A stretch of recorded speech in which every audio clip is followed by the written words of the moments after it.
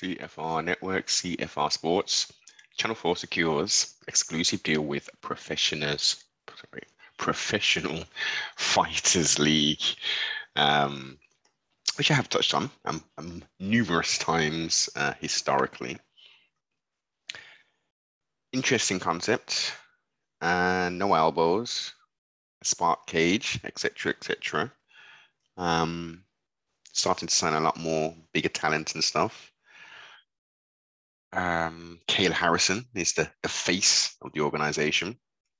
And Channel 4 Sports to show exclusive mixed martial arts content from hugely popular PFL. And this was as of the 8th of February. I only discovered this maybe about 2 months ago. So where on earth was the marketing? Especially around the events. We just had an event, PFL 4. Is it just because I don't watch terrestrial television that I'm not seeing these advertisements for said events? I don't see it. I think in Channel 4 Sports isn't doing a very good job of filtering the promotion through to the main Channel 4 stations and the rest of it. Maybe on the Channel 4 Sports, they may be promoting it, but yeah, you need to step your game up tremendously on this.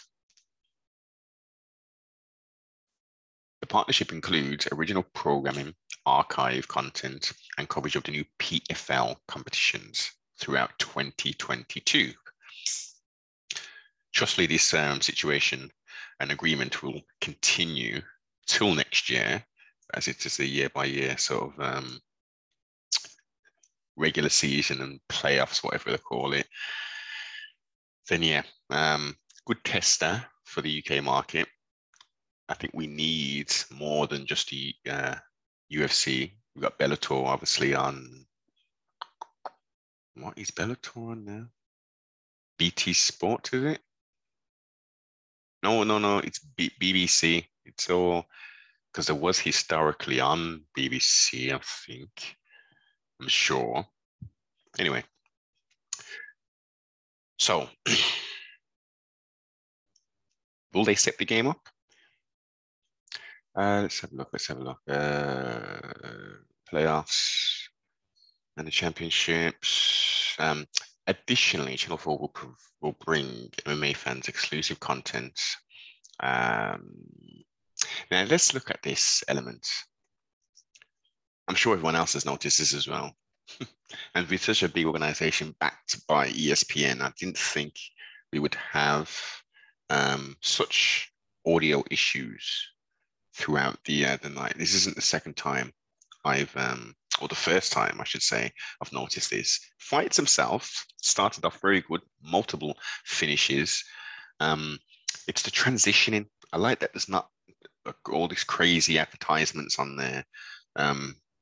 I think we just need to have a bit more of a smoother transition. Yeah. But overall, I'm definitely enjoying the PFL.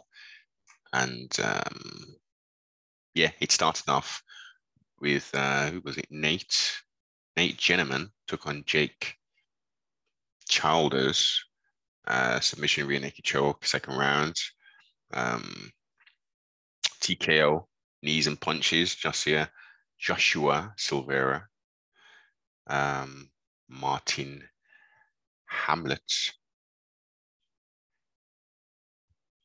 Didn't expect it to go down like that. That was the first round finish. And again, we just had nothing but finishes, first round finishes. The fans were spoilt. Rob Wilkinson from Tasmania. And that's another thing. They were putting up those promos, VTs, whatever you want to call them. I think it was putting up a little bit too frequently. Maybe they were banking on new people coming in and tuning in later on or something, but I think they just really overplayed these VTs. But excellent performance from the Tasmanian Devil. Looked very good. I think this is the first time I've seen him in the Smart Cage. Delon Monte, first round annihilation of Emiliano. Again, I don't think I've seen this guy fight, but very interesting to see what's going on. This is where we get into the safe stuff. Nathan and Martian Helm fought. Unanimous decision by Nathan. Now, the problem with this fight, and I think who was the other one with OBM? OAM or OAM, Olivier Aubin-Mercier took on Manafort. And they were playing very, very safe, because this is about points. This is what kind of clouds this organization of sorts, because they knew they needed a draw or a win. So in essence, they were just fighting very safe. And I think that detracted from the overall card itself, because everyone else was really out there. I'm going to twist it. They were throwing, but it was very safe, should we say? Very safe. Jeremy Stevens, split decision, had to shave his beard off and his hair to make weight. Didn't even look like the same guy without that stuff. Didn't look his best. A lot more calculated, still winging them crazy shots. Miles Price stood in there, gave as much as he could. Unfortunately, didn't come up with the win on that one. Antonio Carlos Jr. Not the best performance, I would say, from him. A little boring. It was a Brazil upon Brazil crime that took place. And yeah, unanimous decision. He won the thing. Main event, Clay Collard, Alex Martinez. And again, the promo in this was, they played all the promos out crazy on this. Interesting back and forth, very close. In my opinion, I think Clay won that fight, but I can understand why you could have given it to Alex. It was definitely close. And depending on how you're scoring it, either person could have won. Clay Collard is a problem, and I did as I said the first time I saw him fight, which was it Pettis? I was like, who the hell is this guy? I was expecting Pettis to go in and just not mop the floor with him, but definitely get a victory. But Clay is definitely someone to keep your eye on. Now he's now out of the opportunity for the playoffs and all that, which is a bit disappointing. Maybe if there's an injury, he might come back in. Overall, I'm going to give that a 7. I'm going to give PFL 4 a 7. Entertaining, but could have done a little more. I think. I'll briefly move over to the popular UFC Fight Nights, Kattar versus Emmett. Now that event was very good. I think it was in Austin, Texas, the Lone Star State, with fans as well. America's pretty much opened up.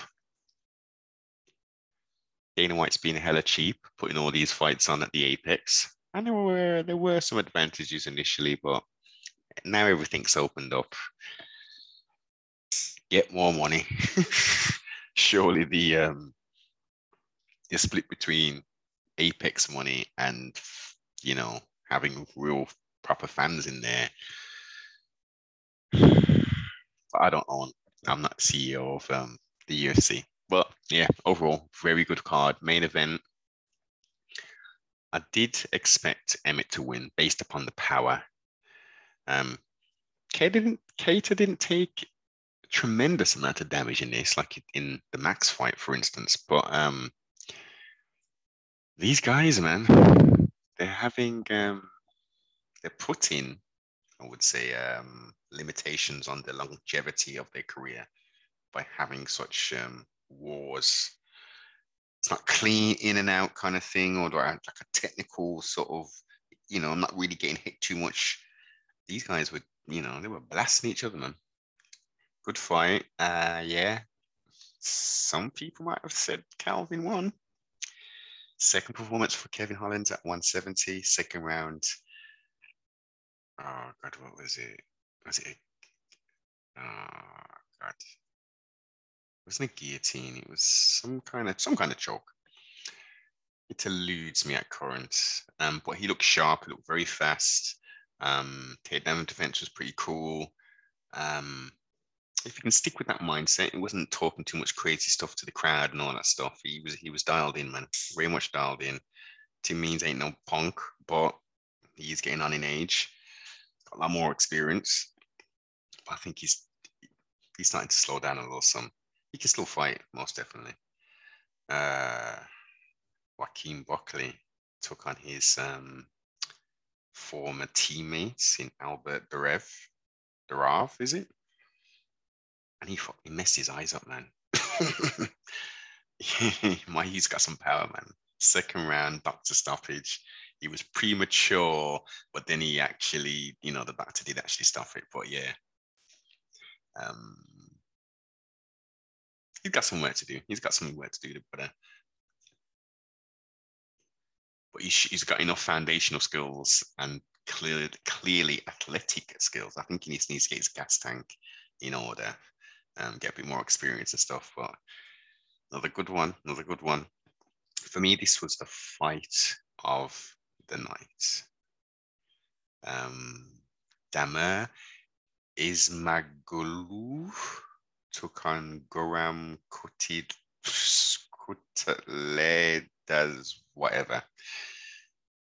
These guys put on.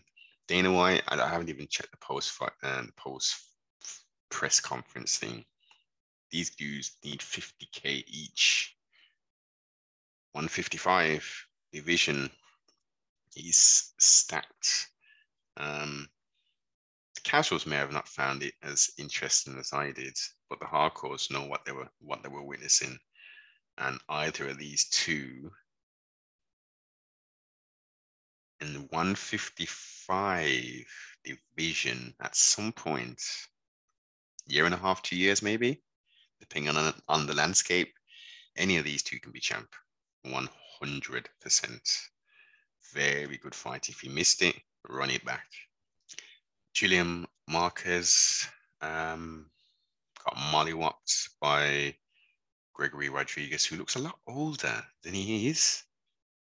Maybe if he had some facial hair, he wouldn't look as old, but he put in some work, man. He mobbed poor Julian.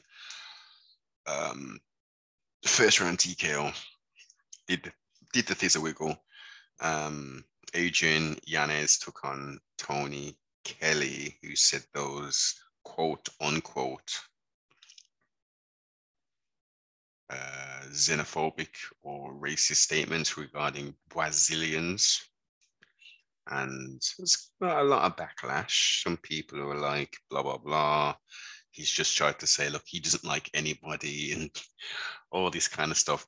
And it's interesting. Is it synchronicity? Is it the choices people make? I think it's the latter. That Miss KGB seems to mix herself up with men who have very strong views, should we say.